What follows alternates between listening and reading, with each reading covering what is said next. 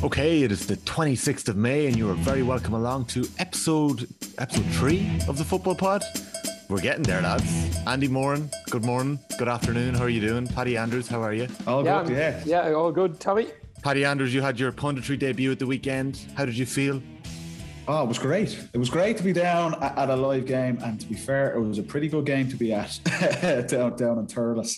It was funny, and I was saying to John Duggan on air, that was the first time I had been back in Semple Stadium since 2001. That was the last game I was at there. I'd never gone down to a Munster hurling final, any of that stuff. So the last time I was in Thurles was the All-Ireland quarterfinals, those famous Dublin Kerry games. I was 13, I think, at the time. So it was cool to go back down there. It was great in terms of getting in and out. An hour and 40 minutes up the road, no traffic, parked at the gate, straight in. So no, it was a great game to be at. And you know what? I know we've probably said it loads of times and you've heard people over the last year, like, you miss the supporters, but Jesus, if the supporters were at that game on Sunday, even though it was a league game, I could picture the Kerry fans, particularly in that third quarter, would have been loving it. So no, it was great to kind of get back down, and also interesting to kind of get a bird's eye view of what both teams were looking to do and things like that. So yeah, very interesting and an enjoyable day out, all right. It must be. What I loved about your punditry, Paddy, was just before that last quarter, like when you were saying the Dubs are home and dry. And then they came back to you. Then they came back to you a few minutes later, and you go, "Oh no, the game is still alive." I was going to turn the mic off at that stage. Yeah. It was like 7 points up, 5 minutes into the second half, and I was like, "Lads, I might shoot off early here." Actually. Well, Jesus Christ, yeah. You're a veteran at this stage. You're doing it a year now, so you know what you're doing. Paddy's learning the ropes. He's getting in there. No, and he's like Gary Neville there. Like. No, I remember, Paddy, right, last year I was up at the Mayo Tip game, and the goal. Remember there was a big thing about the Galway Cork ladies game just before Parnell Park. Yeah, that moving the venue and all. Yeah. So of course I didn't listen to the radio on the way in. Right, I was on the phone the whole way up to Dublin, and right there I said, "Can you imagine the phone call I said the girls getting this morning saying they're playing at Croker, not at Parnell Park?" And Joe Malloy was just like, "No, Andy, no." Turn off your mic there. And I didn't really understand it. He came on afterwards. He said, "No, there was big trouble over that." I must dig out that clip. That's very good. Yeah. Speaking of punditry, we have a tweet in from earlier in the week. Andy, somebody was reading your column in the Mirror. Yes. You've got a deep-seated love for Football Italia and those great days in Channel 4 in the 90s. Who doesn't? Joe wants to know, who is the best playmaker that you've ever played with in Gaelic football? Oh, great question. For me, it would be obviously, for me, you'd have Kevin McLaughlin, you'd have Ciaran McDonald, you'd have all these guys in our... McDonald, yeah. Our attacking half back line was huge for, I suppose, driving through and you looping and kicking a score and stuff like that. But McDonald was a genius in all terms of playmaking, and he probably fitted into that number 10 Italian soccer Totti kind of role, but like Andy, he would not have looked out of place playing with Lazio or Roma there. But he would have been stunning. I'll tell you another one, Paddy, right? So it would, like, another guy I was in college with, right? Hey, Carl Lacey, lads. What a player. Yeah. Another guy, the tan, the white boots, good looking boy, and he was just a sensational player. Like, he was just like kicking. Like, I often think about that Donegal team, and McGuinness they're always on about McGuinness putting men behind the ball, but it was men behind the ball with a plan. And they always had Lacey out at right half back, not at centre half back, and they used to get the ball to him. And if you look at the 2 goals they scored against us in the All-Ireland final in 2012, directly from Lacey, direct ball to Murphy for the first one and a crossfield ball for the second one. He could see the game, he could slow the game down to his pace, and it was a joy to watch. And then there was another guy called Raymond Mulgrew from Tyrone. You might have mentioned. Yeah. He's a brilliant minor player. Oh, brilliant! And they won the minor in Ireland. He was amazing. Yeah. He's from the same club as Mulligan, and 2 headers. But he could see the game in a completely different light. Like, he could just see stuff that the normal players just can't see. And they were great players. So Lacey, Mulgrew, and obviously from a Mayo point of view, McDonald. It's funny you say that just on Carl Lacey as well. I remember playing a Sigerson game. So this is like early February, and there was 2 guys on the pitch. hailstorm, and two lads had the most amazing tan. And I'm like, Jesus Christ, where are these boys from? One was Carl Lacey, and Mortimer was on our team for DCU. And the two boys looked like they were straight out of Marbella. They spent the winter down in Marbella, and it was like two absolute shapers. Great players, but very out of place on a cold February Sigerson day. There's a famous story that Morton never put in the book about Marbella, I think. You know, no, he went. I'd say there's a few stories. He went without telling anyone. I think he did a few exams that week all of a sudden, but there was no exams. I think he was in Marbella, but we'll let Mort tell that one himself. We might bring him on as a guest later on to talk about that one himself or something.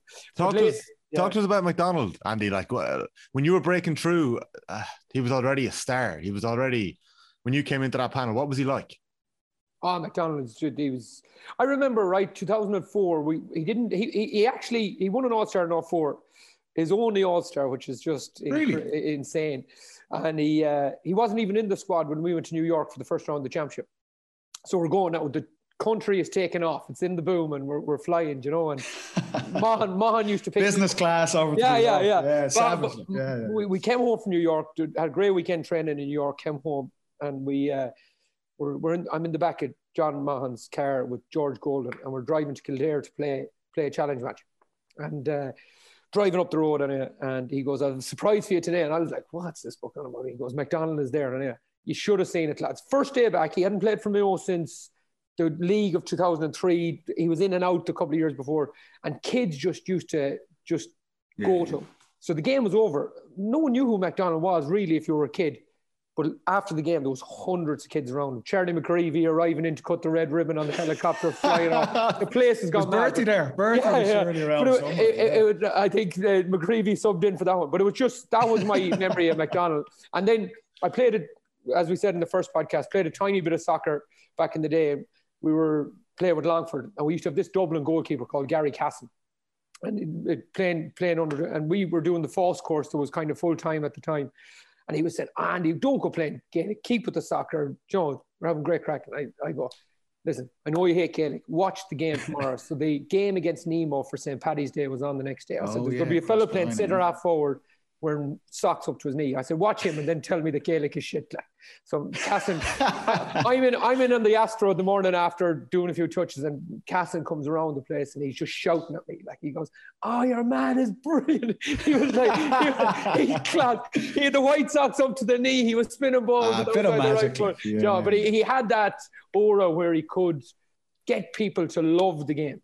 And yes, I think we're afraid of people like that in the J. We're afraid of people who actually get people to come in and admire the game. And as managers and coaches and us moving into that kind of thing, I think we need to encourage guys like that. And it's our job as coaches to get the best out of them fellas. And the lad was a genius. Yeah. Like the one in Parnell Park, 2005, he was captain. And we did the warm-up. John Morrison and Moran used to bring us all the way around the pitch. Or this was in 2006. And we used to go, and there was about 50 young Dublin lads that followed us the whole way around the pitch. McDonald, he'd go over signing autographs before the game. You know, I've never seen that now, or you know, then. Yeah. Just he was that sort. But it's characters as well, Andy, isn't it? It's he was obviously an amazing player, and you were watching him. And I know from talking to even our lads on our team, when you're growing up, like, you don't really have those type of players anymore. It seems that it's gotten so tactical, it's gotten so rigid and things like that. But someone like McDonald was just box office, like. Do you know what I mean? I remember Donny, he had a similar effect when he burst on the scene with Kerry. It was just something new, and it's like, Jesus. That X factor. Yeah, we haven't really seen that before and things like so. You were a minor. You were a Dublin minor in 06, Paddy. Were you there that day when McDonald broke Dublin hearts?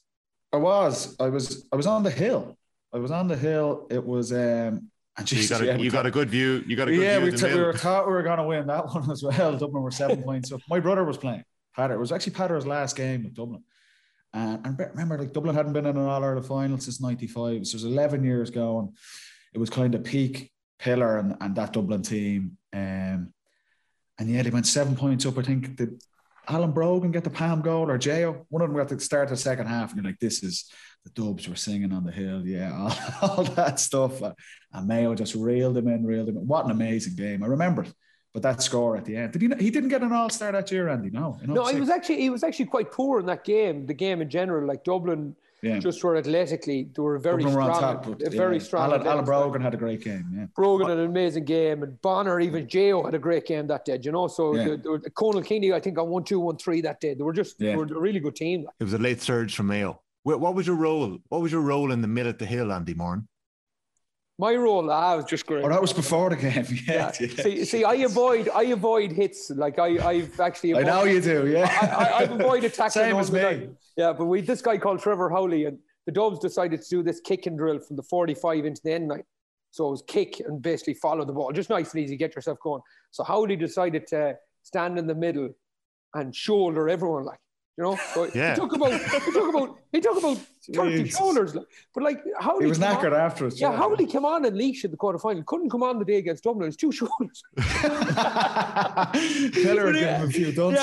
He was just hitting everyone. But it was some crack. I'll never forget just running down the hill and the place just went mad. But even the whole atmosphere around that was just brilliant. Coming in on the bus again, the country, no one was going to work on Monday. Like, you know, Mondays were a thing of the past, and it was just Celtic, peak Celtic time. It was just what a time! What a time! The crazy stuff. But listen, Dublin were a better team than us, but we stole it. Got to a final. We should have let Dublin get to the final. There's a lot to come back to from that game, lads, and a lot to come back to from your soccer careers that we'll come to another day maybe. But we might just get into the football. We might get into Kerry, Dublin and Semple last weekend, and I would like to fast forward to the 42nd minute. And Paddy Andrews, you were saying that the Dubs are home and hosed. What happened next? Kerry outscored them by 8 points to 1 in the next 15 minutes. The third quarter, it was. What happened? It may sound really basic, but Kerry pushed up. They brought a bit more energy and a bit more enthusiasm around the middle. I don't think it's any coincidence, really. Kerry made a couple of changes there. David Moore and Paul Geaney came off at that stage, and I was kind of looking down. The two boys were shattered. Like Geaney had been trying to play out at wing forward, and that's a hard position to play. He's not naturally a wing forward, you know, and particularly against Dublin, you do a lot of running up and down the pitch. David Moore had been marking James McCarthy, and 5 minutes trying to mark James McCarthy is enough to tire any man out. So you could see the two guys, really senior leaders for Kerry, coming off, but they were knackered. Like, Kerry brought in a couple of younger guys, Adrian Spillane, and these guys came in, and you could just see, and particularly from where I was sitting, you were looking down. At that stage, Kerry were 7 points down, and if the game kept going the way it was going, that would have been a big, big blow to the players, particularly to Peter Keane, and where they were at. And you could nearly say, you could see it in their body language, was like, we need to do something. We need to push up.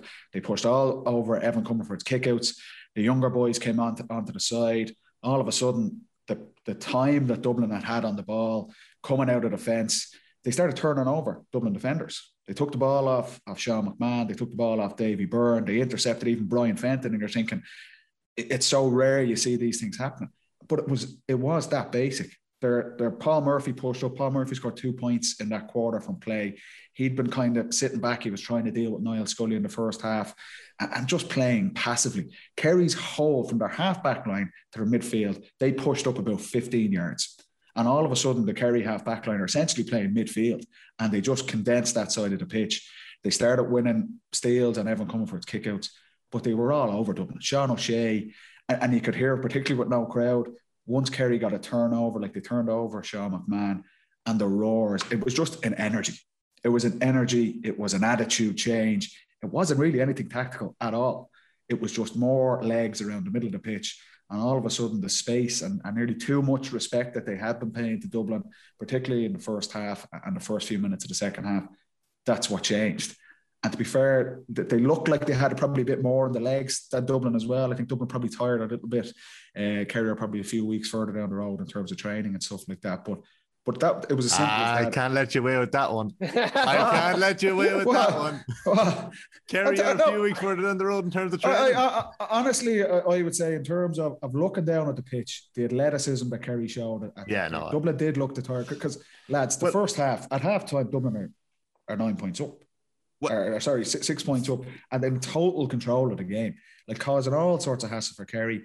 And that game was going one way, and you're thinking, Jesus, this is bad for Kerry. So the big switch in the third quarter, like say, they push further up the pitch. Paul Murphy starts attacking instead of worrying about Scully. Tyg Morley went on to Conor O'Callaghan, and all of a sudden he was all over him, and they were just getting in their face. Did he stick with Conor in the second half, Tyg? In the second half, their matchups were a lot better. I mean, we might touch on that on where Kerry struggled when we start talking about that. But in terms of the things they did well and what they changed, it was just, you could see it. They started hunting in packs, 3 or 4 guys sprinting across. And this is the thing, when you're talking about tactics and strategies and structures, and you could spend weeks building up to a game and going, you need to be here and you need to be here. The bottom line that underpins all of that is an attitude and a work rate to go and do it. And guys can kind of fall back on and say, oh, well, I was sticking to the structure, or this was, if you could see Kerry just said, we're throwing the shackles off here. We're getting humiliated. We need to go after Dublin. And that was their attitude. And all of a sudden they started getting those turnovers. And then all of a sudden David Clifford was getting the ball in space, 30, 40 yards out from goal, and clipping easy scores, where before that Fitzsimons was all over in the first half, and Kerry were just struggling. They were second. Their pace was slow. They were standing off Dublin, way too much respect. And if you do that with Dublin, we touched on this in previous pods, they're going to kill you. They will kill you. They have the quality and composure on the ball. And Kerry tucked them out of that comfort zone in the third quarter. And that's a big lesson for them to learn going into the summer, and a big lesson for Peter Keane. But like I say, the personnel changes as well. It did have a big impact now, having that energy around the middle. And that was probably where Guinea and Moran, to be fair to them, were struggling at that stage. We have a couple of questions in about David Moran that we might come back to a little later on. Andy, is that what you were seeing? Were you seeing the change in attitude, in mentality? How easy is it to switch that on? No, if you look at the first 3 Dublin goals, right, they actually come indirectly now after a long period of play. They come from a short kick out, right? So similar to what we were saying about Roscommon, if you give the best team in the country the ball, you're not going to get it back. And what that happens is, in that transition phase from back to front, it becomes really hard then, really hard work. So the likes of the guys who mightn't be big aerobically, like Paul Ganey, David Moran and these guys, okay, they're going to struggle in that transition phase. And all of a sudden, you're going to create that overlap. You're going to get Con with lots of space inside of him. You're going to have an opportunity for a long ball like what Con got for a second goal. Do you know what I'm saying? So there's going to be opportunities to come from that. And if you look at the goals, cover and kick it right, left to right, to move it up the field, it ends up on the left wing. Con's one in over the top for the first one, and then you have Small coming in for the third goal. They're very, very similar, but it's the transition and it's the tiring in between. So that's what I see. You bring on Spillane, you take off the 2 boys, you bring on the 2 lads with energy. Now you're pushing the kick out. Now you fellas aerobically fit enough to do it. It fits, the players fit the plan in my view. And then all of a sudden you have it. Like if you see what Darragh Moynihan did to McDaid, you have 2 guys there who are really athletically strong. Yeah. So you've, like, McDaid doesn't trouble Moynihan going back because Darragh can just stick with him. And then, but like, if you have Paul Ganey, who's then marking, who was he marking? He was at Davy Byrne actually came out to wing back, and Davy Byrne is flying up the pitch. And he flies up the pitch. Then Ganey struggles with him because he's used to playing inside forward line. But if you put someone like for like in there, and in fairness to Peter Keane, this is what he was trying to do last year against Cork when he played O'Begley at wing forward, and he was looking at the Dublin game really. So, but what I'm saying if I was a Kerry supporter this morning, I'm saying, why not play David Moran? Why not play Ganey against other teams? And then if you're playing Dublin, maybe pull one of them. So like we used to do with Barry Moran, for example, right? Barry Moran was the best player in Connacht, I would say, for 3 out of the 4 years when we first started, 12, 13, 14, 15, them years. He used to get man of the match all the time in Connacht. But if we go up and play Dublin, Barry used to play. He used to come on as a sub, or he used to, do you know what I'm saying? He might play every now and then. Not because he got any worse or better, not because his form dropped. Simply, he didn't suit the team we played against. Horses for courses. And that's the role of the manager, and kind of understanding that, but also having the mentality and the confidence in yourself, and explaining that to the players and go, look, and sometimes, and we would have done it with Dublin on their gym as well, you're changing guys, and it's not necessarily, you haven't played badly or you haven't done anything wrong, but this is an area we need to really target against this next opposition. That's why we're playing him. And it's hard for players to say, because like, but you haven't done anything wrong. You used to do it with Owen O'Gara quite a lot, Paddy. Yeah. geez, you could be warming up for the Dublin game and then you'd hear over the channel, Owen O'Gara replaces, just say it's you, Paddy Andrews. Yeah. And all of a sudden, the manager, Stephen Ratchford or James Owen or someone, has to create a completely different plan for that person. So it's a change. Like, and Owen O'Gara could have been very poor in the game previous, but Gavin didn't care for it because all of a sudden it unsettles Mayo for 30 minutes. You know? So there has to be a bit of tinkering. I still think you can mind the two boys within the system, but if you're trying to play that high press on the kick-out game, and then you want them to run 80 yards back following the ball and then 80 yards forward, I think it's probably too much for them. And that's why, in terms of, and we said this when we're talking about the National League, Dublin and Kerry are looking, they're not worried about winning the National League. That's not over because they're looking for a couple of players to put their hand up that they can use in the summer. But also Peter Keane, it was glaringly obvious. That's what he's taken from that game. When we're passive and we're letting Dublin have the ball and we don't have high energy and we're not in their face, like, Dublin blew them away, and that was Dublin in third gear as well. All of a sudden, so Peter Keane's, we can't do that if we come across these guys in the championship. That will not work. And all of a sudden, we make the change in the third quarter, and we've energy and just hunger and guys hunting down fellas. That's hard to do. That is very, very hard to do aerobically, athletically. You need to have the guys that are able to do that. But that is what worked, and that's what got Kerry back into the game and nearly won them the game. That's a huge lesson Peter Keane would have learned from Sunday, and that they're going to carry that into the summer without a doubt. Could there be issues with on the flip side of that? Sorry, no, just on the flip side of that, Dublin went a bit off their path. We mentioned Desi. We mentioned Desi a couple of weeks ago. Is he going to be missed?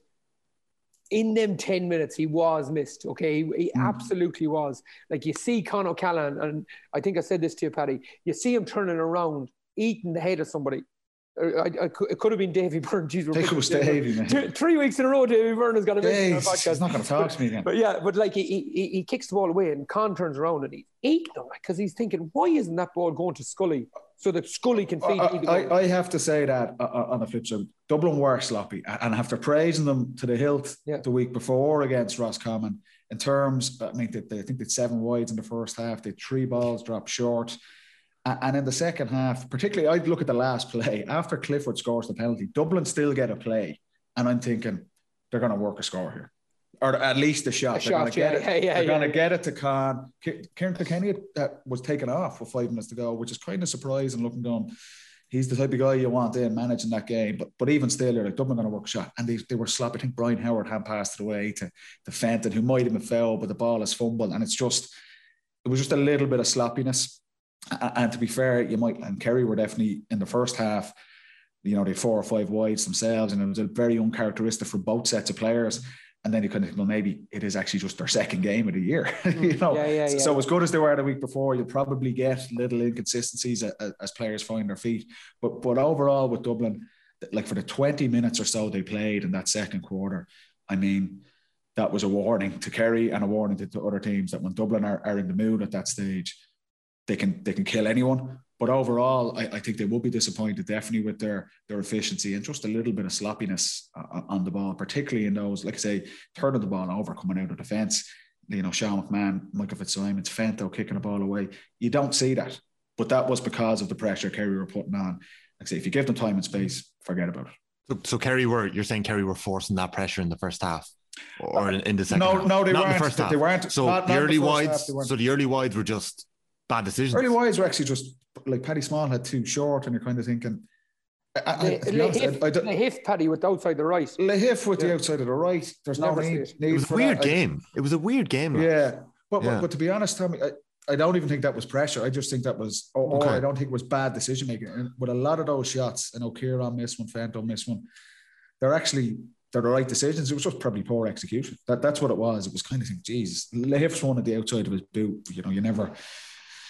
That's a very difficult skill to get, particularly for a big midfielder to try and do. So you could do it.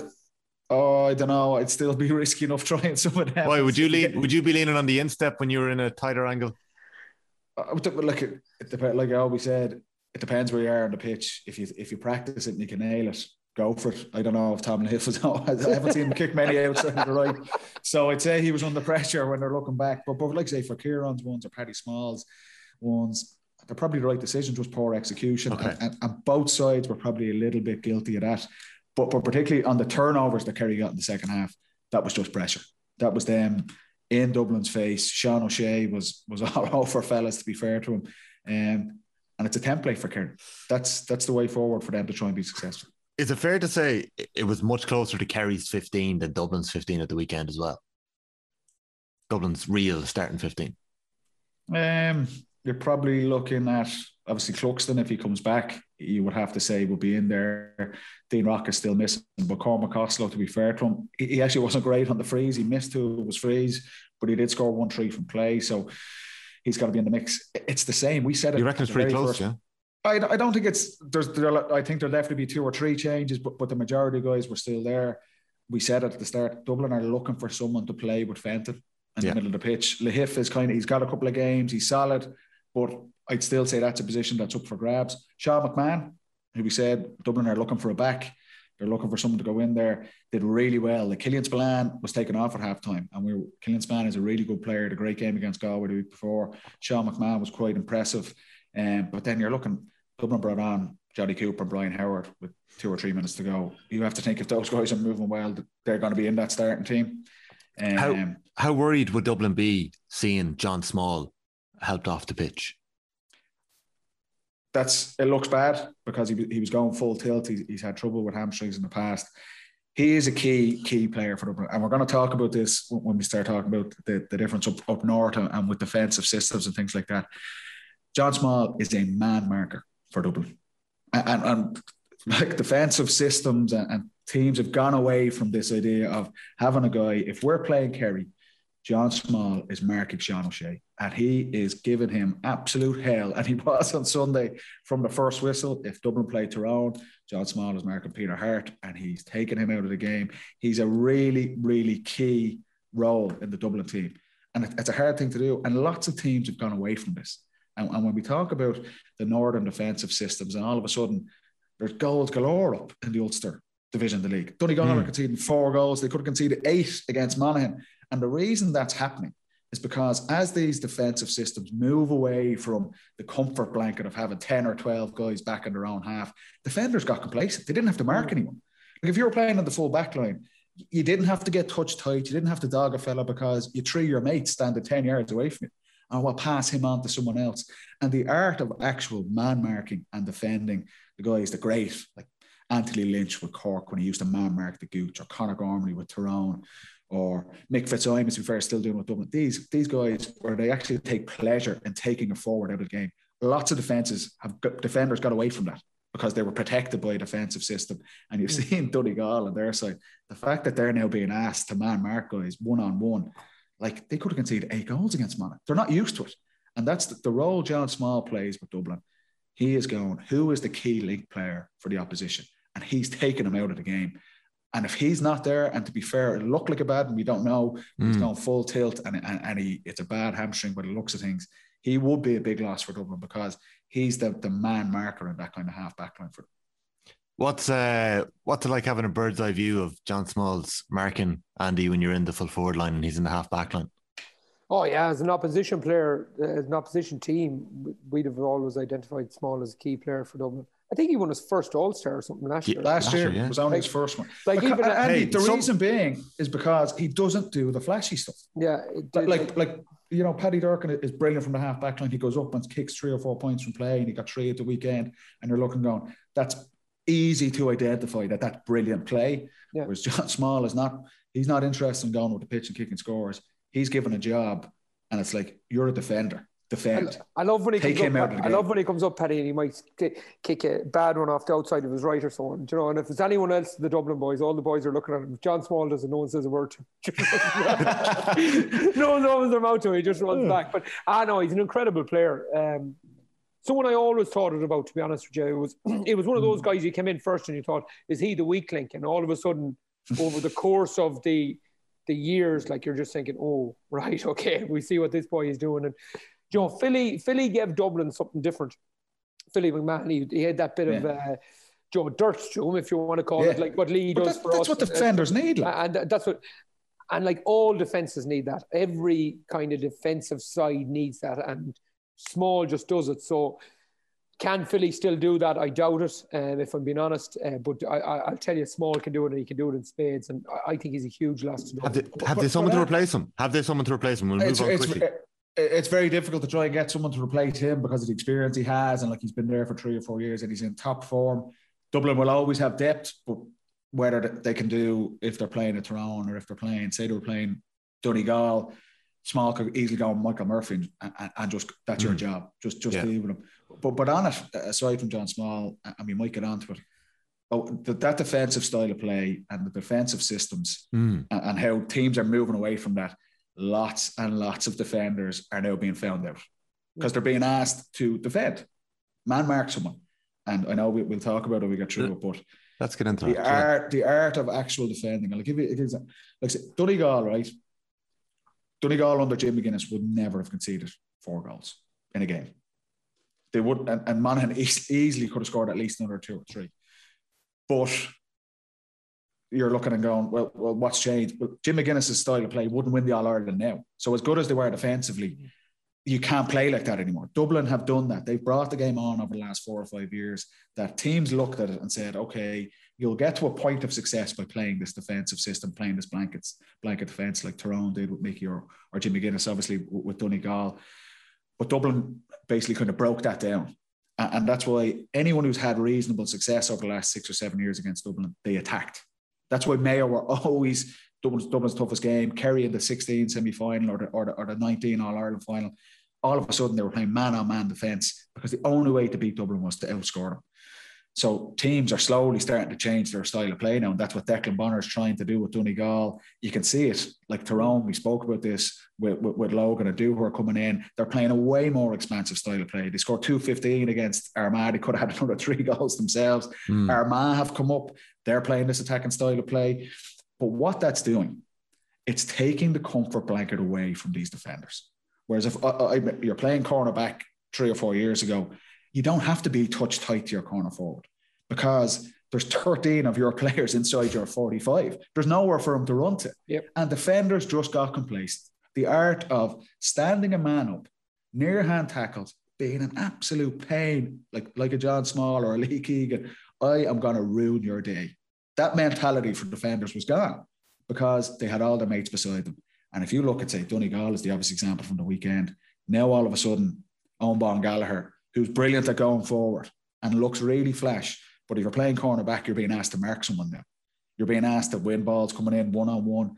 We spoke about Neil McGee. Like Conor McCarthy's 2 goals. The first 2 goals, he did the exact same thing.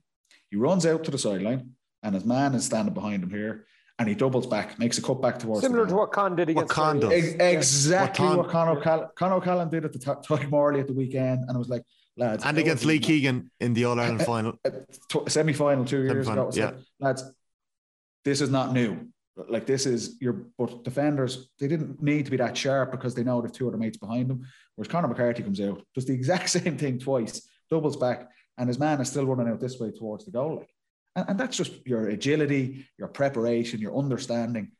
I'm getting the better of this guy today. Whereas defenders haven't had to do that. And he goes and he scores a hat-trick. Do you know what I mean? You can imagine Paddy, Neil McGee and Paddy McGrath. I know. I don't need to imagine them. Yeah, I know them. Entering the later stages of the career. And now they're all of a sudden, instead of having this kind of 2, 3, 4 men planned in front of you, all of a sudden you have acres. Now, if you look at Monaghan the last day, lads, the 10 goal chances in total. In the last few minutes of the game, Niall Cairns hit the crossbar with the chip. Tried the lob, He just missed another one, which he should have caught. He's straight through on goal. So what's happening is teams now they're trying to press the kick out. So they're trying to press everything up, and then they're getting caught between the 2 45s. So they're literally defending the 2 45s. And all of a sudden, Carol O'Connell breaks 1 tackle, and he's going in and laying Conor McCarthy in for the second goal. Even 60-yard run. On the flip side, for Langan's goal for Donegal, they got Monaghan. And Monaghan were the same. They would have had this defensive system, Vinnie Corey and these guys, Desi Moan. Langan runs straight through the middle of the pitch. It was like watching a failure match. Yeah. But that's, and we're challenging this. Like we've spoke about this. You need to be on the front foot to win All Irelands, and because teams can see that defensive style, it's only going to get you so far. So to credit to the coaches and the players, they're playing this attacking style because they know if you want to win the All Ireland, that's what you're going to need to do. But on the flip side, they'll leaving defenders man to man. And the beauty of defending has just been gone for the last 5 or 6 years. Defenders didn't need to be good. And the plus side, I would say, and why Dublin were successful and why Mayo were successful to a point and get to our finals. If you're a back on the Dublin team, you are told your job is to mark him. So Michael Fitzsimons goes out and he's playing Kerry. You're marking David Clifford. Don't come in here at half time and turn around to Jim Gavin or turn around to Brian Fenton and James McCartney and go, lads, can you come back and give us a sweeper? Or can you just drop back and sit in front of me there? Or like say Mark O'Shea when he used to play with Kerry. Mark O'Shea used to, no matter who Kerry were playing, he was marking the opponent's best forward. If they're playing Tyrone, he was marking Peter Canavan. If they're playing Armagh, he's marking Stephen McDonald. And Mark O'Shea is not turning around to Jack O'Connor or Pat O'Shea going, lads, I don't think I can really deal with him on my own. Can we drop back half forwards? That was his role. You win your individual battle. And that's, if you're a defender on the Dublin team, that's what you're expected to do. If you get a sweeper or someone drops back, that's a bonus. But you go out and mark whoever you're marking and don't be looking around for someone else to help you. And I think win your individual battle. The biggest problem Donegal are going to face, Paddy, is that Jim brought it in, Jim McGuinness. Now, Jim McGuinness is a smart man now. It wasn't just all-out attack. He didn't, or an all-out defend. He didn't tackle strategy with it, and it worked. But then that took 2 years, though, Andy. And it took 2 years. And all the club teams, the problem Donegal have now is all the club teams follow them. So they're used to now having a defensive structure in front of them. So Declan Bonner is absolutely right. Me or Paddy are not saying here that he's wrong for doing it. But there needs to be, it might take them a while to get that balance right. And I have made the argument that between 2 and 6, I do think they're weak.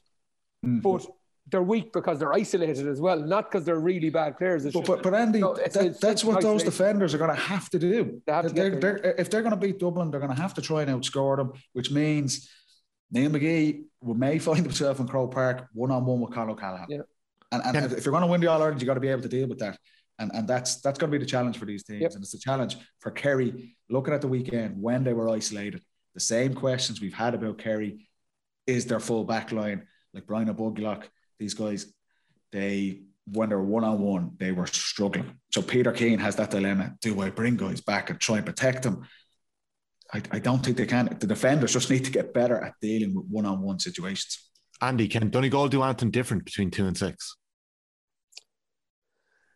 I think it's similar to what Peter Keane tried to do last week or last year. He tried to put O'Begley on the half forward line to give them more legs and help out. So if someone goes strong on Clifford, that he can go and track them and he can go into midfield and maybe drop someone back. So drop maybe Diarmuid O'Connor back to 6 so Paul Murphy can sit in front of the full back line. So you can do little things like that.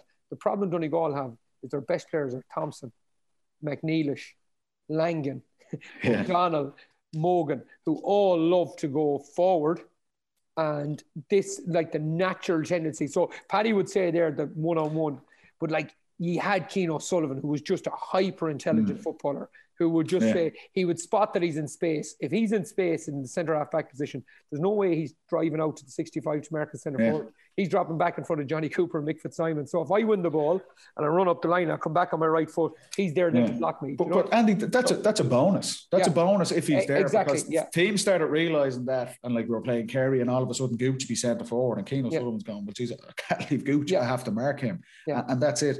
If you're in the full back line, if you have a sweeper, that's a bonus. But the bottom line is you got to be able to deal with your individual. And that's what Dublin. And to be fair, when we played Mayo, the Mayo backs, it was, if I was marking Keith Higgins, it was marking Keith Higgins. And if someone else can give them a dig out, but I had to try and get the better of him or Brendan Harrison or these guys. And that's what Kerry need to do. And that's why in the second half their matchups were a little bit better. Tyg Morley was kind of switched off a couple of times, and Dublin were rotating. And look, Dublin it got to the stage where Kilkenny was going inside and they were targeting Brian O'Buglock. They could see, and that the really smart teams, they look for the weak links. Yeah, you're looking try and get their best forwards on those guys, even for 5 minutes. And that's Conor O'Callaghan moves in for his third goal, and all of a sudden he's man on man and square with Paul Murphy. Yeah. And I go, how did that happen? Murphy was meant to be marking Scully, but Dublin rotated, and they just realised, bang, there, they've switched off here. You're looking for mismatches all the time. But go back to the Donegal thing. What could you do? You might have to sacrifice one, maybe two of them guys. Yeah. You actually might have to. You can't just play 8 forwards, 10 forwards, and expect everyone just to be defending. Now, they did miss Murphy, but last year against Tyrone in that championship match, I'll never forget it. Mark Bradley, I mentioned it before, 1-on-1 with Murphy on them night, has to be, or on the 21, take him on, you score your goal. So I think there is little changes you can make, but McNeilish, Langan, Thompson, O'Donnell, or Morgan, or some of them guys might actually find themselves on the bench. Now, McFadden Furry is back for them, who's a huge plus. McMenamin is back for them, which is a huge plus. McMenamin was that type of defender. He's he's going to mark someone. He's going to try and make it hell for them. You need more of those guys. He's from the Eamon McGee School of I'm glad I never came across him. Yeah. So them guys are back. So they do have a chance. But there was one stage in the game where Hugh McFadden is actually pushing Rory Began. Like Hugh McFadden, who's been their linchpin sweeper from midfield for the last 5 years.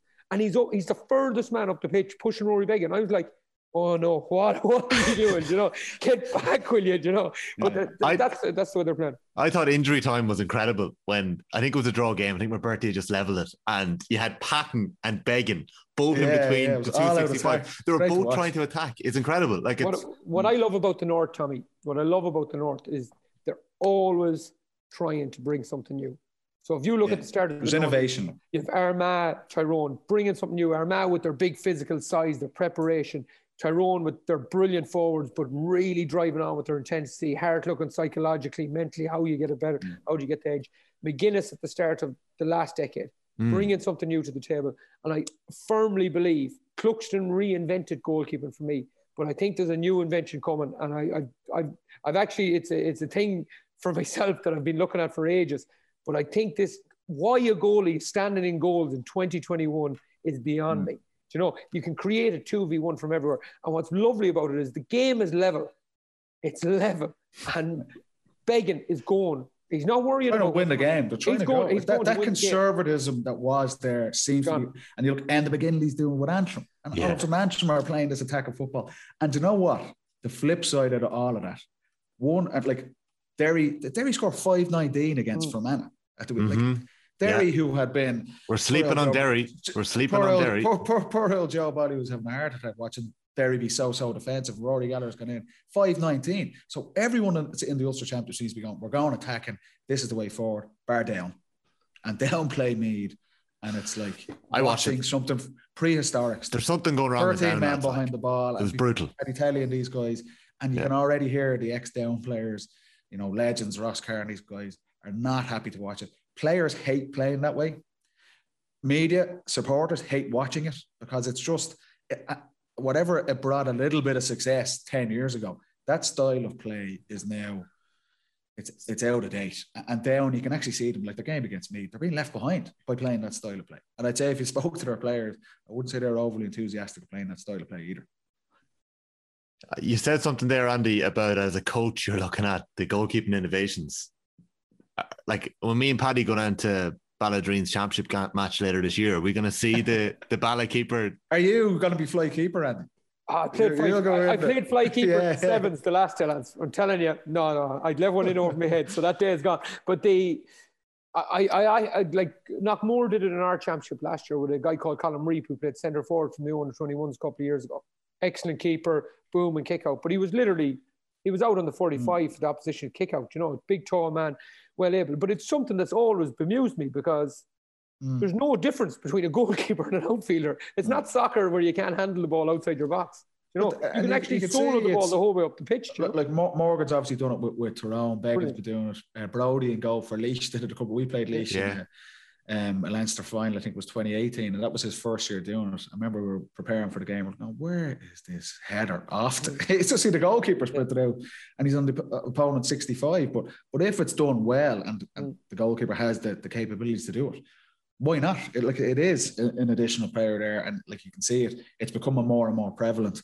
And it was just funny to see that the game is on the line. Teams, Ulster, and you're thinking traditionally this is like just slow everything down, try and kill the game, and there's the two goalkeepers nearly marking each other. But a keynote on it, Paddy. We played Monaghan and Moat a couple of years ago in a challenge match. I'll never forget it. Getting out of the car, I was about 34, and my back was stuck together. I could barely move. And I got roasted in the game. But the one fascinating thing... By the goalkeeper, by Began. He was the best player on the field. He was the best player on the field. He was out. similar to what he was doing the last day. If they were out one side, he was the other 45. He was spraying kicks. He destroyed us, right? They've got Gary Rogers in from Dundalk, who's their goalkeeper. Yeah, yeah. You know, and soccer's gone really, like soccer went from being a commanding goalie, catch, throw, everything, to if you couldn't direct your area and you couldn't play your area, you weren't playing. So are you telling me that Rogers is telling him to stay in? Or you tell him to go out, you know, and Patton's obviously from a soccer background as well. Soccer background. Morgan plays centre forward for his club or plays a sweeper for his club, plays soccer as well. You know, all these guys are bringing something new, and I think it's a really exciting development in the game, because the key is to create. If a team is going to press you, which they are now going to do from the kickouts, you need to start creating 2v1s all over the place. An extra player, and all of a sudden these keepers are doing it. Paddy, can you tell us where Armagh are at? Well, they're probably nearly the poster boys for that style of play. Like I say, I was touched on it briefly last week. I'd watched them in their win over Monaghan, obviously. And I wouldn't have come across them very much with Dublin that they hadn't been in Division 1. So it was really interesting to see what their style of play was. And it was a breath of fresh air to see. The ball is thrown in and Armagh just fly forward from everywhere. Falk are coming back from the backs. They obviously have the O'Neill brothers, really, really impressive players. And they had a really, really good win against Monaghan the first day. And it was just their energy.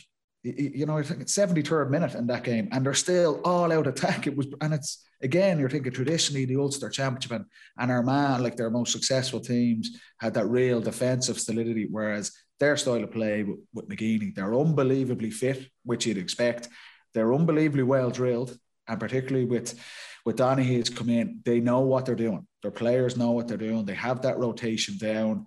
They're swapping positions. Rian O'Neill is really important for them with Stephen Campbell inside and Rory Grugan.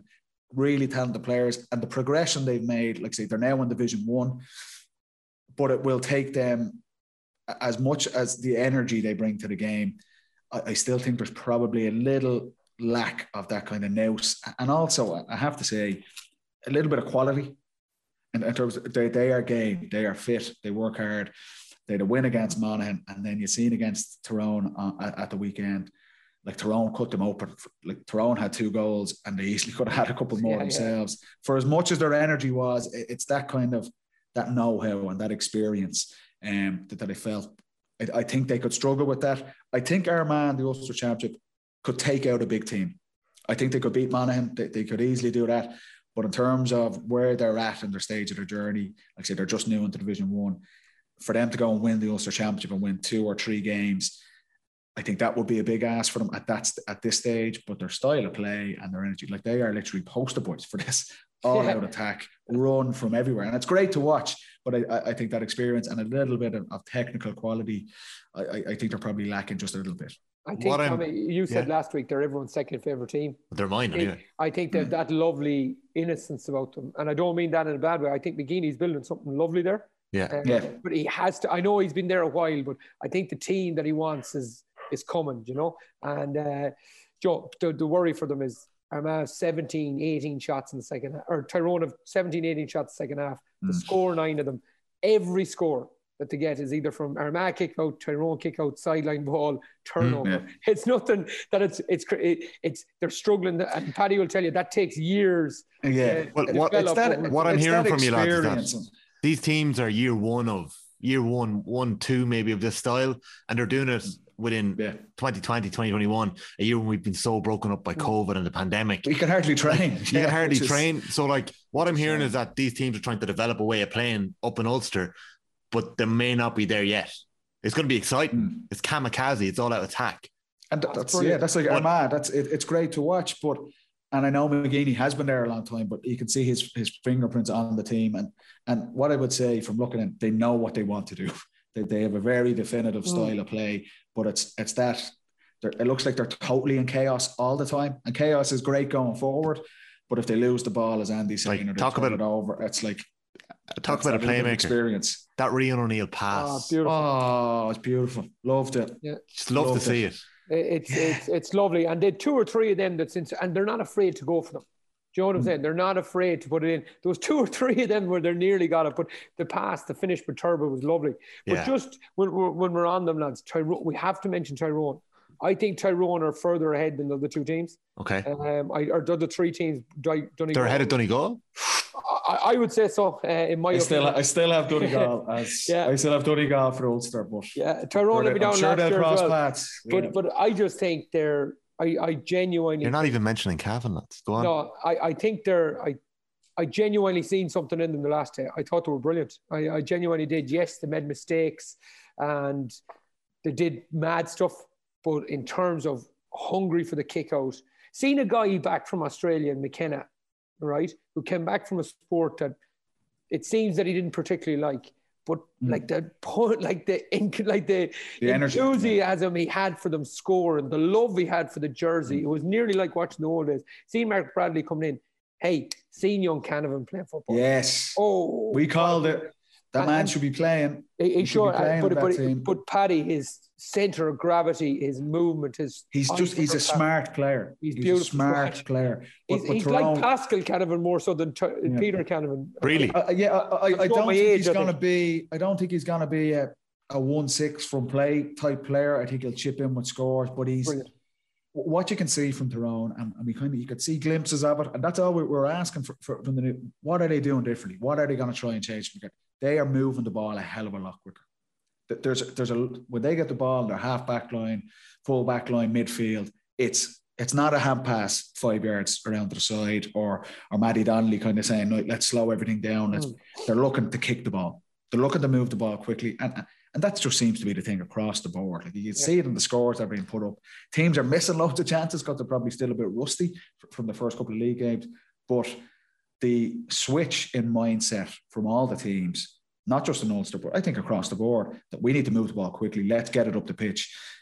Tyrone, you can definitely see that's in their armory. And if they play those forwards, Donaghy again, what did he score at the weekend? What a lovely couple of scores. I know the goal that's allowed. But we're playing forwards in forward positions. We're not playing football. We're not looking to play a half forward line of 3 guys who are going to sprint back and sit on our D. We're looking at guys that can kick the ball, that can take guys on, that can score. And that's why Canavan was great to see him. Bradley as well. Darren McCurry. See his point. Hey, we'll come back to his point. Don't waste his point. Don't waste his point. Don't waste it. We are getting to that.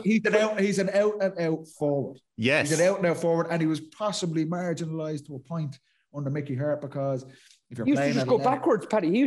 Just running back. And he can't do that. And to be fair, what we touched on earlier, like Paul Geaney playing at wing forward for Kerry, that's what he's kind of being asked to do. Geaney's a scorer. Let the guy score. You know, the guy is struggling for form, and then you put him out at wing forward. Like if I'm like, you could see it in guys. Jesus, running backwards, like the last thing he wants to be doing. But Tyrone, by playing those guys, they have those forwards, and that's what people were asking Mickey Hart. Go, you have these guys, let them off the leash. You can start seeing already after just 2 games. Tyrone there are changes to how they're approaching it. But why I like them and why I think right, there's one particular instance, and it's Peter Hart. He blocks Rian O'Neill on the far side under the stand. He does the diving block, catches him, and in that period of play, he gets up, drives forward, and wins. I think it's the third last score from Tyrone. He wins the free up in the far corner. So from blocking a ball to take, lads, I'm telling you, I'd like from playing them and being ancient, being too old to play football, right? In 2019, that energy level wasn't there. I'm telling you that now. Because, you could see his staleness. Like. Yeah, you could. And like he blocks that ball. He gets up on his bike and all of a sudden he's winning a free up in the top corner. And to me, he symbolised nearly everything that was good about Tyrone the last day. He worked hard. He scored a brilliant goal. He was winning breaks. He was playmaking. He was blocking. He was tackling. He was doing everything. And he's a serious footballer. So a rejuvenated Tyrone is what we're seeing. Well, I just think if you have a new coach coming in, that bounce should be there anyway. You're thinking, and particularly with Tyrone, where they've had the same coach for so long, the new voice comes in. Like Dooher's a legend up there. I remember if we had a couple of changes in club managers and stuff like that. I remember Justin McNulty came down and coached us with Bridget's for a year. I was only a young fella, and I was like, this guy's a legend from Armagh, that brilliant Armagh team that I would have watched when I was a kid. I just wanted to impress him. I wanted him to think I was a good player. So you're going out, and you get that sense with Tyrone. There's a bubbliness to them. There's an energy to them. And particularly when you put that in with the style of play that they're now trying to play, you know, let's move the ball, let's kick the ball, let's try and attack. There is an energy there, but I would still have Donegal as favourite. Although Murphy's gone after 5 minutes, looks like a hamstring. He could be a huge loss. So true. So true. They're hoping it's only a couple of weeks. So you're listening to the Football Pod with Paddy Andrews and Andy Moran. We're definitely running over, lads. I hope you're doing okay on time. If you're not, just give me a shout and I'll edit it out. If you have to leave, give me a heads up. So we're seeing this progress in football and exciting football in Division 1. Are we seeing it in Division 2, Andy? I was at the Westmeath Mayo game the last day. Good win from Mayo, 2 from 2. I will say Westmeath were exceptionally well coached, like brilliantly coached. I think Jack Cooney actually does the coaching for them, the manager. I think he's the coach as well. Really well drilled side. Like, you have one side here that's playing against a side that's you can see is superior to them, but they put themselves in a position where they have a chance of winning the game right up to the last few minutes. And it was really interesting to watch. The only concern I have for Mayo, I still think Mayo are a right challenger. I still think they should be favoured in Connacht. But I would be concerned with the pace of the game in Division 2. And in my absolute ignorance, and I will be ignorant, I was fortunate enough, I suppose, all my playing days to play in Division 1. When I retired last year and I was going to games, they were all in Division 1. So I don't know when actually the last time I was at a Division 2 game. You're very elitist, Andy. You always said that. I am. Not like us, Dublin. But there is a difference, lads. There absolutely is a difference. And it was clear to see. And the trouble James Horan is going to have, and as a coach, Ciaran McDonald and James Burke, the trouble they're going to have is to make sure Mayo are at the pace when it comes down to it in the championship. That is going to be the trouble they're going to have. But there is a significant difference. But you know what? It's no secret, Andy. You look at that division, Meath and Mayo were relegated last year from Division 1, and you can see that they probably are a step above the other teams. And it's just that experience. And like we spoke about Roscommon last week, they go down to Division 2 and they must have about 3 or 4 Division 2 titles in the last 10 years, but it's because they're being relegated from Division 1. And when they go down, they've had that experience of playing in Division 1 where everything is faster, your touch needs to be spot on, you don't get that time on the ball, and you go down to Division 2 and you have that little bit of more space, and those are the teams that invariably come straight back up. And you can see it. Meath, although they lost all their games in Division 1 last year and had a tough year in Division 1, you can see they've learned from that experience. And Andy McEntee, as much as McGeaney with Armagh, you can see Meath are building, and they're trying to play this exciting style of play and scoring goals. Keelan O'Sullivan, Jordan Morris is a really, really talented player. And that stint in Division 1, despite the fact on paper you go, Jesus, they lost every game. That's not a good experience for them. You can see they've taken lessons from that and are applying that to Division 2 already.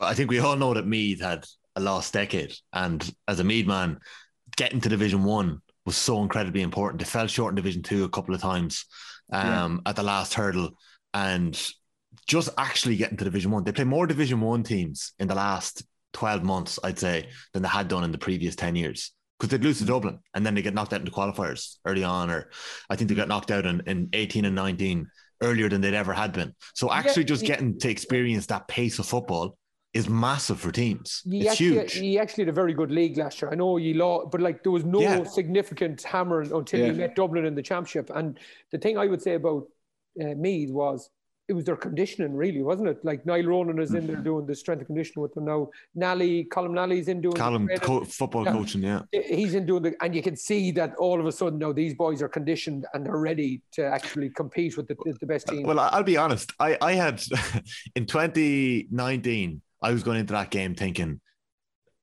a little bit naive, okay? I was thinking Meath can do something here. They can do something to Dublin, and they kept Dublin to 5 points at half time. But they didn't really score themselves in the first half. And then in 2020, I was talking and off the ball saying that we're after scoring 5 goals by Kildare. We're going to be able to do something. And Paddy Andrews, like Dublin, just absolutely ripped them apart in the Leinster final. But what I'd say is, like, Dublin cast a shadow over the Leinster Championship over the last decade, and it's very difficult for teams to. It's hard mentally for players and for supporters to get on side when they know they're coming up against the juggernaut of Dublin. But what I would say with Meath and what they've done really well, Meath have still shown huge progress. And that's what Andy McEntee has done, where they are now the second best team in Leinster. Whereas 5 years ago, you're saying that Meath have made progress. Yeah. Are you just saying it because I'm on the call and you're afraid to insult me as a Meath man? No, I know a lot of Meath people as well. No, I think they have. I think they have, and Andy McEnany's there. I think for nearly 4 years now. Like the point, getting made to Division 1 was they hadn't been there in a long time, and it's hard for the tradition of Meath, obviously with Sean Boyle and winning All Irelands and some of these iconic players. There was a huge drop off from that level, and it was always going to take time for me to regenerate their underage squads, their development squads, and get the senior team back to where they want to be. But it's hard to do that, and for all the Leinster counties, when the kind of behemoth of Dublin is overlooking that province for more than a decade. So whereas traditionally Meath would have valued success as, well, we need to beat Dublin. That's the level we need to get to. That's a success or a failure of a season. It's very difficult now to measure that in that regard, because Dublin seem to be just so far ahead. They're the only Leinster team in Division 1. You can say Dublin have obviously gotten a lot better. Maybe standards in other counties have dropped a little bit, but that's the challenge for Andy McEnany with Meath, or Jack O'Connor with Kildare, or Mike Quirk and Laois, to get those counties back competing. And as Andy was saying, Westmeath are on the right track, to pushing Mayo all the way. But I think what Meath have done, they've taken over as probably the second best team in Leinster now, whereas for years, the early part of the decade, Ciaran McDonald had Kildare at that level. Kildare were all out of quarter-finalists, semi-finalists. They were pushing Dublin anytime they played them. And Meath were way behind that. So there's definitely progress to where they are now. The next step is look, can we try and get to Dublin's level? And Meath are not the only team trying to do that. Every team in the country is trying to do that. As somebody who's gone to Leinster semi-finals and quarter-finals and Leinster finals over the last decade, there is no life in Leinster.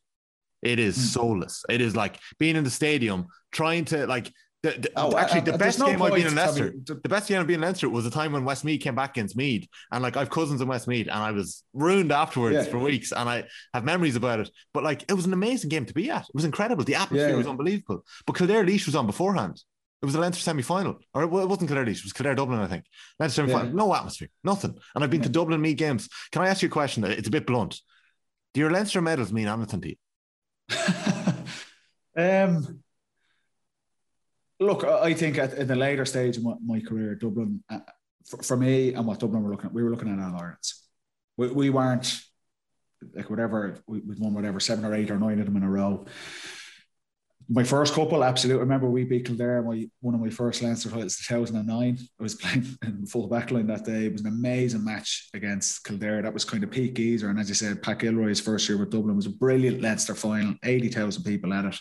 We won by 2 or 3 points. That was amazing. I'd be lying if I said the last 2 or 3 Leinsters we won where we would have beaten Laois or Westmeath.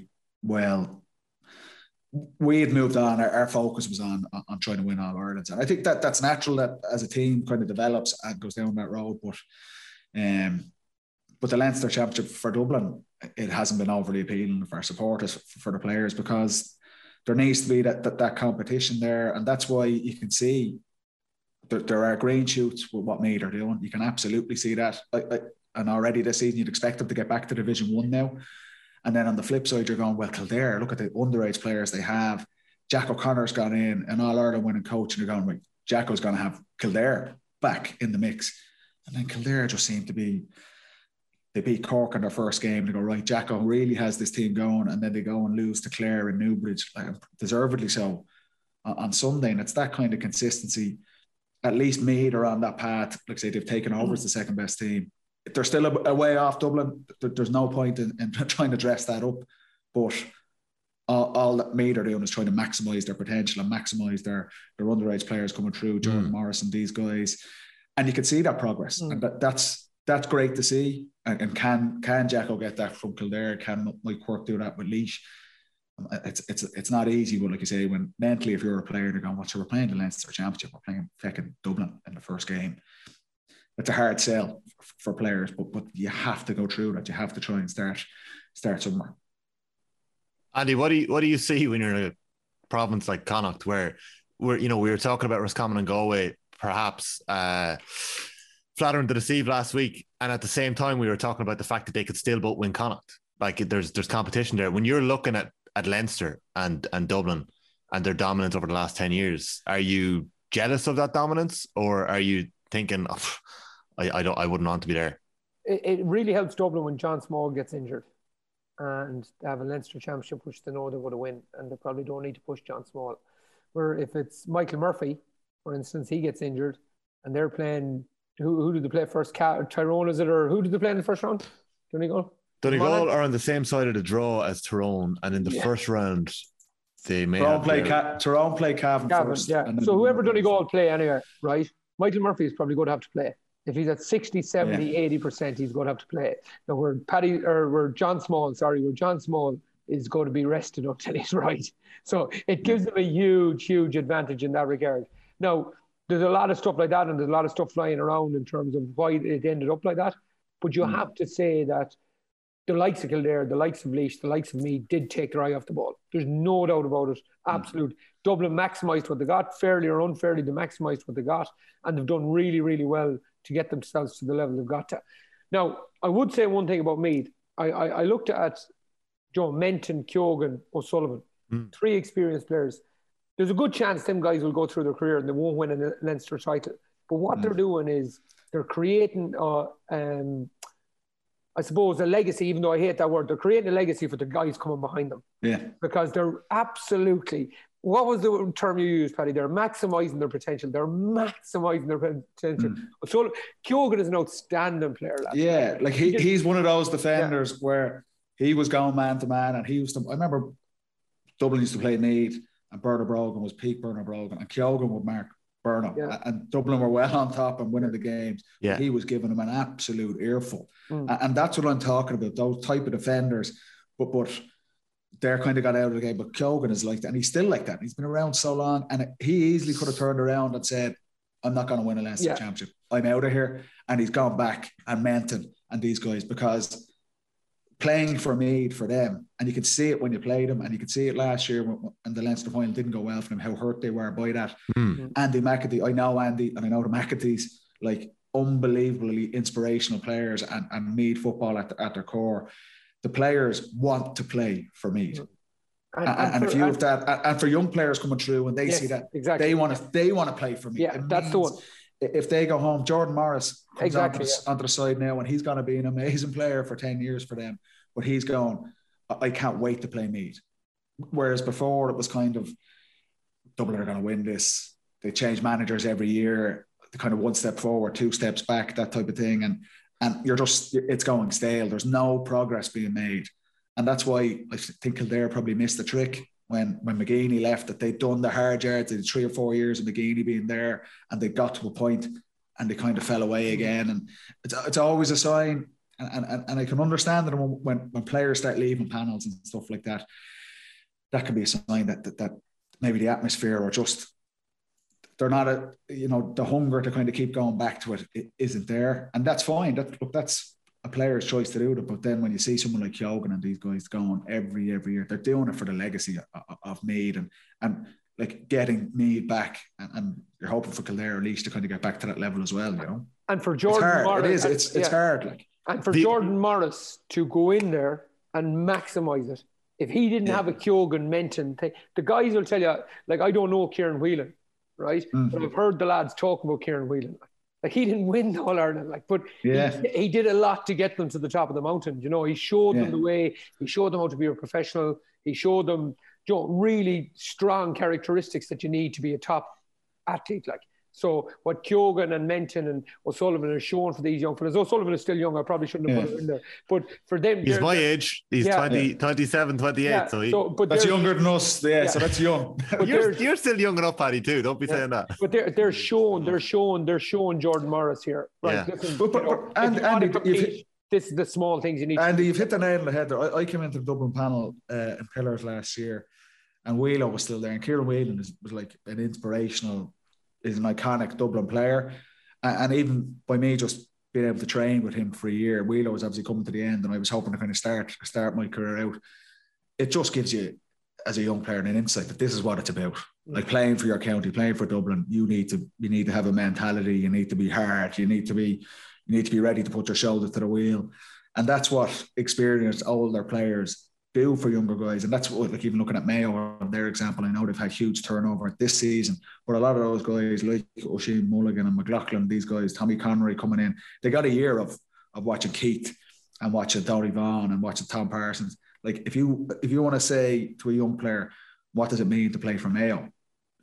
Getting the chance to train with those guys for a year, that shows you for young players coming through. And that's why Meath, it is building. It's slow, and you can get supporters getting frustrated because traditionally it was always success. If we beat Dublin, that shows where we're at. They're still not. If I'm being honest, I don't expect Dublin not to win the Leinster Championship this year, but I think in terms of progress and things like that, Meath are doing that. You can see it and getting back to Division 1. And that's what to be honest, Dublin are hoping for from someone like Kildare, that Jack O'Connor can turn it around, because it's no real benefit to Dublin. It's no real benefit to supporters. Like you're saying, Tommy, going to Croke Park in a Leinster final is usually a brilliant day out. I remember going when I was a kid, and Meath were beating Dublin all the time. They were an amazing experience, where it's gone stale. There's no two ways about it. Andy McEntee brought a Meath minor team to a Leinster final and an All-Ireland final in 2012. And that was a team that Killian O'Sullivan played on, Porrick Harnan, son Shane McEntee, about 5 or 6 of that team now. Conor McGill was the year before that. No young players came through in Meath, really, for the next 7-8 years. But the crop that's come through now, Matthew Costello would have played wing back last year. He's more of a wing forward. Jordan Morris, Carl Hickey, they are good enough. But in saying that, they just still look so far away in the Leinster final last year. They look so far away. When you were preparing for that game, Paddy, did you feel at any stage that Meath could challenge Dublin? Yeah, well, with the talk beforehand, we knew Meath had adapted a slightly different attacking style. They were running from everywhere, very similar to what Armagh are doing, and they were scoring goals. They got 4 or 5 goals against Kildare in the Leinster in the second half. Yeah, really athletic. Killian O'Sullivan, like, he scored 2 goals the weekend. Like, they're dangerous, and that was our kind of mentality going in. We need to, and that's the thing with Dublin. The preparation Dublin put in. You might think that Dublin are going playing Meath, and I think if we've won 10 Leinster Championships in a row, we'll win this game handily. We don't need to prepare. Dublin prepared for that game. We knew exactly who we needed to target. We knew exactly who we needed to try and take out of the game, who are Meath's danger men. And we prepared for that game, as well as it was Mayo in the All-Ireland final 3 weeks after that. You know, and so that's why Dublin aren't giving anything back. Dublin aren't dropping their standards or being complacent.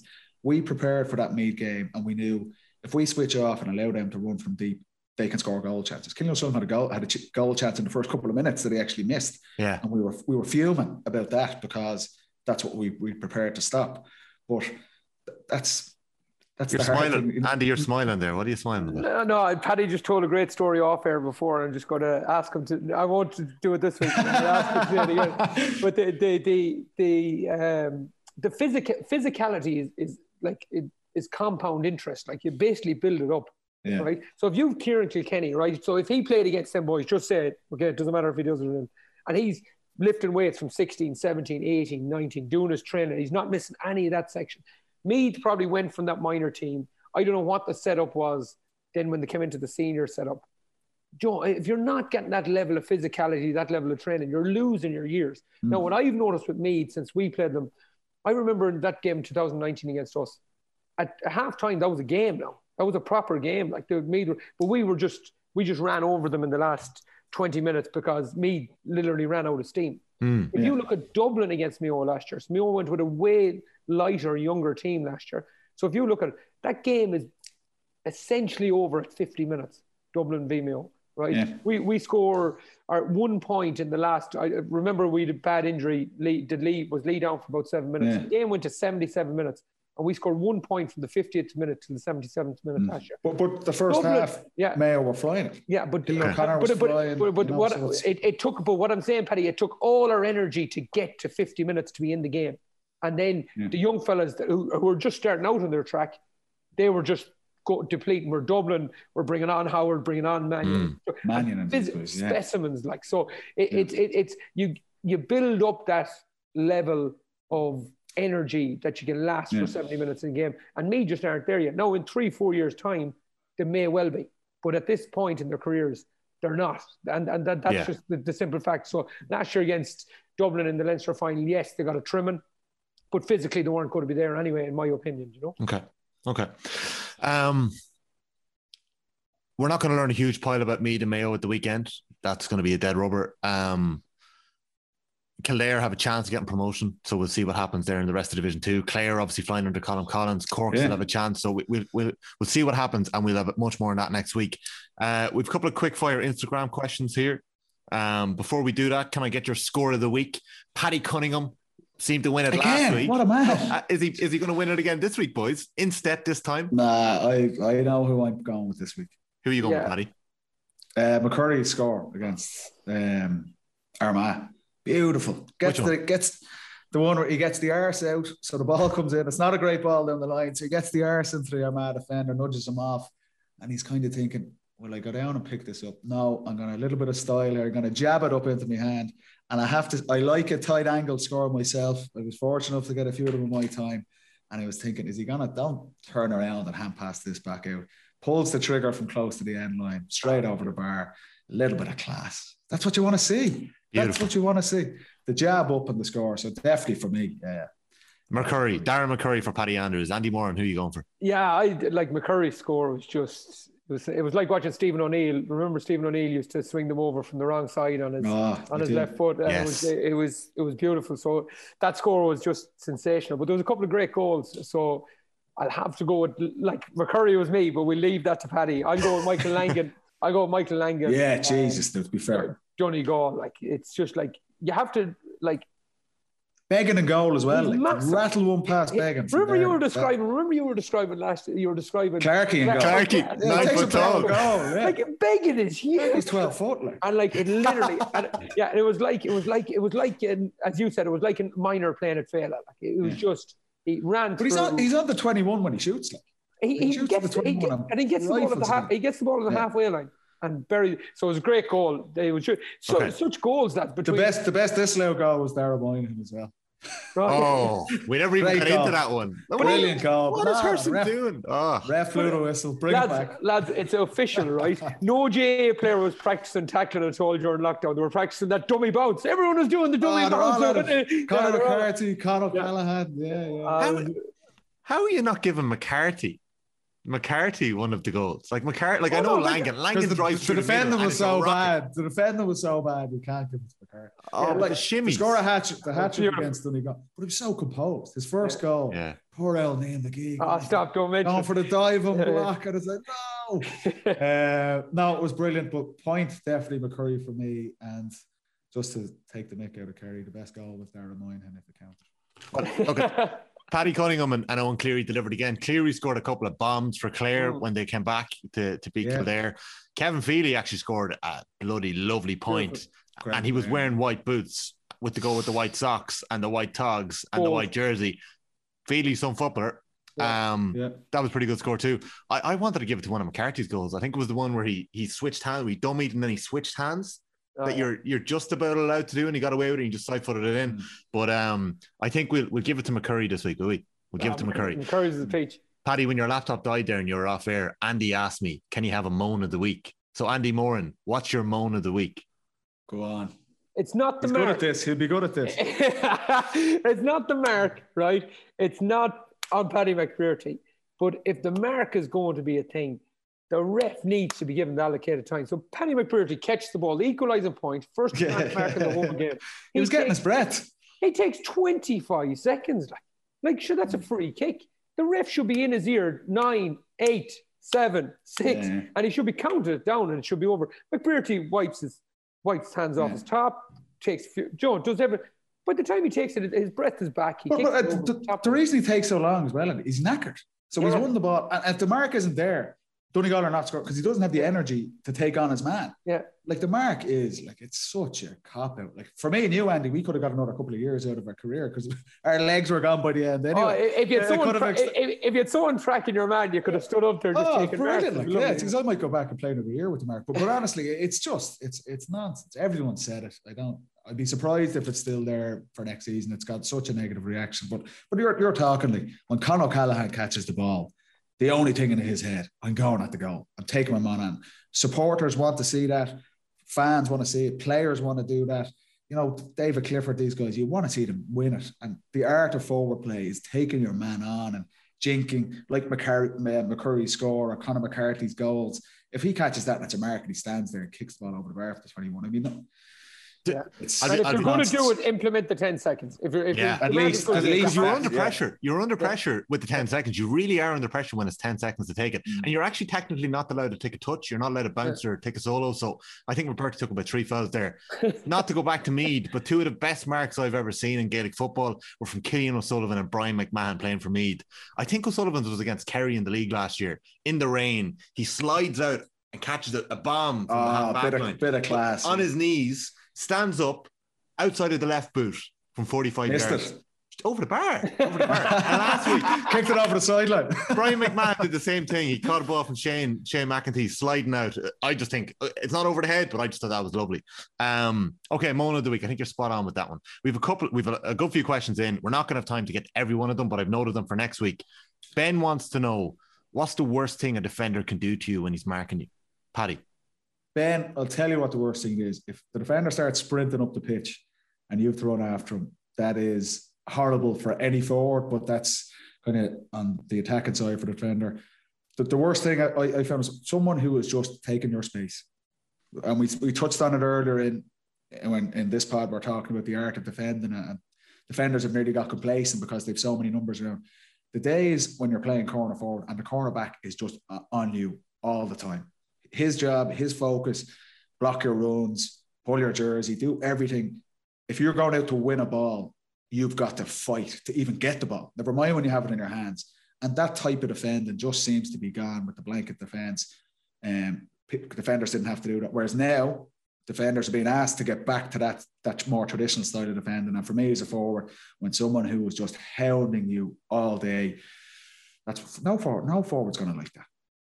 Andy, what did you hit? Pace and power. Like Kevin Maguire for Westmeath last Sunday, lads, was outstanding at full back. But I remember we marked him at our opening of our club pitch. It was a friendly, my own club pitch. Yeah. He made a show of me. But it was American. But you hated friendlies, Andy Moran. You hated friendlies. Never did that for him. You didn't want to be good in the friendly. No, but at the home pitch, Paddy, I had to score something. I think I'd fluked an old goal there. You came out on a throne on the pitch and everything. The crown and the scepter. But pace, power, that fella that's at you, the guy that doesn't really want to play football, like I kind of made me kind of game out of kind of forcing a fella to go and play, and then I'd end up on someone weaker, and then so you'd be playing cat and mouse with them. So a fella that doesn't want to play, that just wants sticks on you, is a nightmare. Okay, 2 questions in for Andy.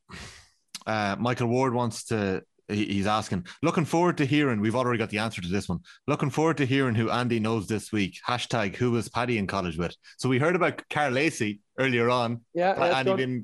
Paddy, who you want to tell us about who you were in college with? He said Mort. He said Mort. Mort was there. Roy was there. Michael Murphy was there. Some good nights in DCU. We all lived together at DCU as well. So Jesus Christ, it was a great couple of years now. Yeah. So we'd all lived in the same kind of apartment block on DCU campus.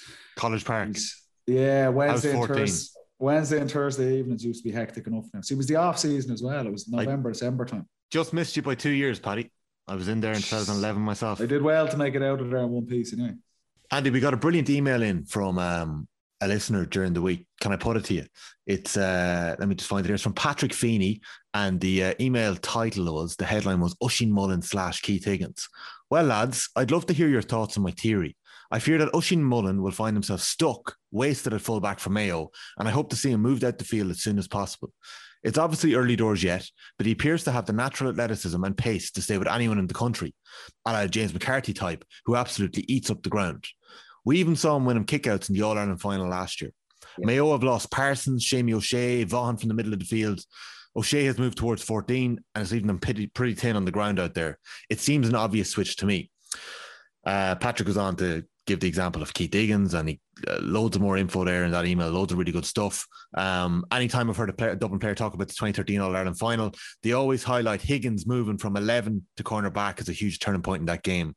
His ability to run at defenders and slip past them was killing Dublin, and he suddenly was hooked out of there at half time. After that 1 year at 11, he quickly returned to 4 and stayed there. I hope that Oisín Mullin doesn't find himself stuck back in cornerback as well. Enjoying the pod so far. Keep up the good work. Patrick, what do you make of that? Should Oisín Mullin be playing further out the pitch? So I was lucky enough to Oisín came in on our last year, just before the Meath game in 2019, the Mayo game. Oisín came in that week. Outstanding young fella. helped coach under 20s last year with Mayo. Again, Oisín came in when he wasn't being used by the seniors the week before the Galway game. Tremendous young fellow, will do whatever is required for the team, loves playing for Mayo, comes from a big family, hardy as nails. But Mayo need him at full back. If he doesn't play full back, at the minute we played Colin Boyle cornerback for the second half last day when he came on for Ben Doyle. It was Oisín Mullen, who Patrick is saying could be playing midfield, and you had Lee Coogan, who was probably the best wing back in the country, arguably with Jack Mack in 2015, 16, 17 and 18 that time. So you had a team of, you can see that it's not just, we don't have Brendan Harrison, we don't have Jerk Kafke, we don't have these guys who filled Keith Higgins's, these guys who filled in positions, Chris Barrett's for the last 10 years. So you do need to make a change. And for me, on this team, Oisín Mullen should be playing full back.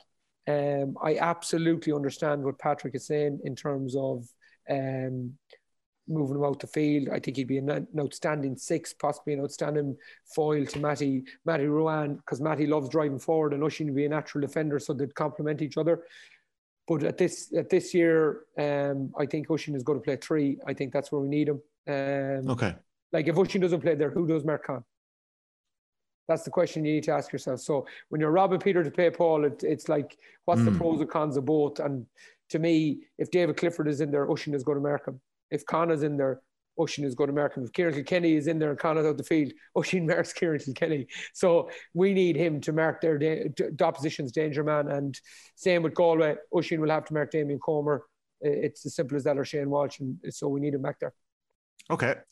You've been listening to a Tommy, I have one question for you though. Okay. Right. You said you're the same age as Cillian O'Sullivan. Yeah, probably a year younger. So you're older. Oh, were you? So you weren't the age for that minor team, were you not? I was the year beforehand. I was in and around that minor team the year beforehand. Yeah, okay. So I was thinking you had a bit of beef with Andy McEntee, so I was just wondering. No beef with McEntee. No, Jesus. Tommy was the main man, and then the drink got him. He got an injury, and then he was on the beer, and it was all downhill. Could have been. We'll get into that in another podcast. The classic minor, the brilliant minor. I love it. Yeah, I'm not going to talk about my minor days when They didn't go very well. And I didn't make the most of my time in DCU, Paddy. I don't know what it was, but sure. Neither did I, but I got out of it anyway. Thanks for that, Andy. You've been listening to episode 3 of the Football Pod with Paddy Andrews and Andy Moran and Tommy Rooney. So I've been in the middle of the lads for the last little while. Mead minor legend, Tommy. Not even a Mead minor legend. Didn't even get playing in the championship. So we'll leave it at that, lads. That is episode 3. It's been great so far. Thanks very much for all the support and for sharing it. And if you get to the end of this podcast, do subscribe. It's very important. It's great for us as well. So we'll leave it at that. And enjoy the football at the weekend, everyone at home. And Paddy and Andy, enjoy the football.